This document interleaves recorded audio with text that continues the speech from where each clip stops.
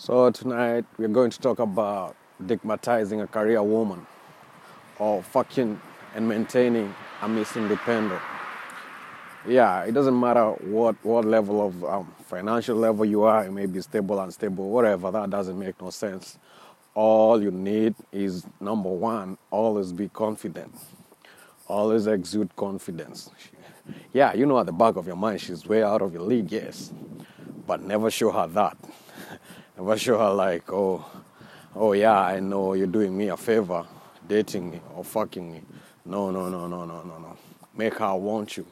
And the number one thing women love is confidence. All right. Number two, always be enjoyable.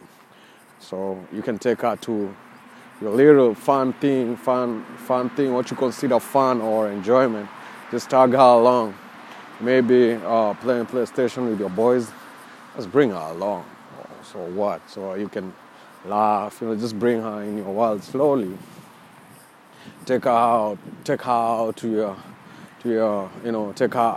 your football games, whatever sport you engage in. Just get her mind out of the boardroom.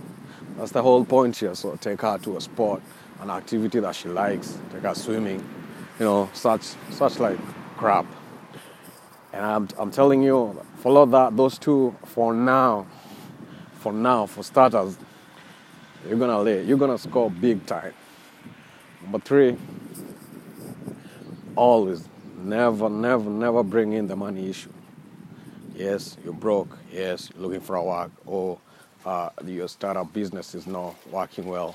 Don't bring that talk. Just act like life is normal. Yeah, you broke, but there are those guys who you hit up like whenever you're broke. There are those guys who you talk to. So talk to them. Don't bring that to her. Even if she asks, how is your pocket? Are you okay? Oh nah, don't never let her think that. So avoid that. Number four, always be open. Be open to her dropping big names. Like, she'll tell you, my boss did this. The president, I had gone to meet the president. Some company needs me, Just listen to her. Give her that active listening ear. But don't start lying that you're having something similar coming your way. It's not cool for you. All right, follow my next podcast.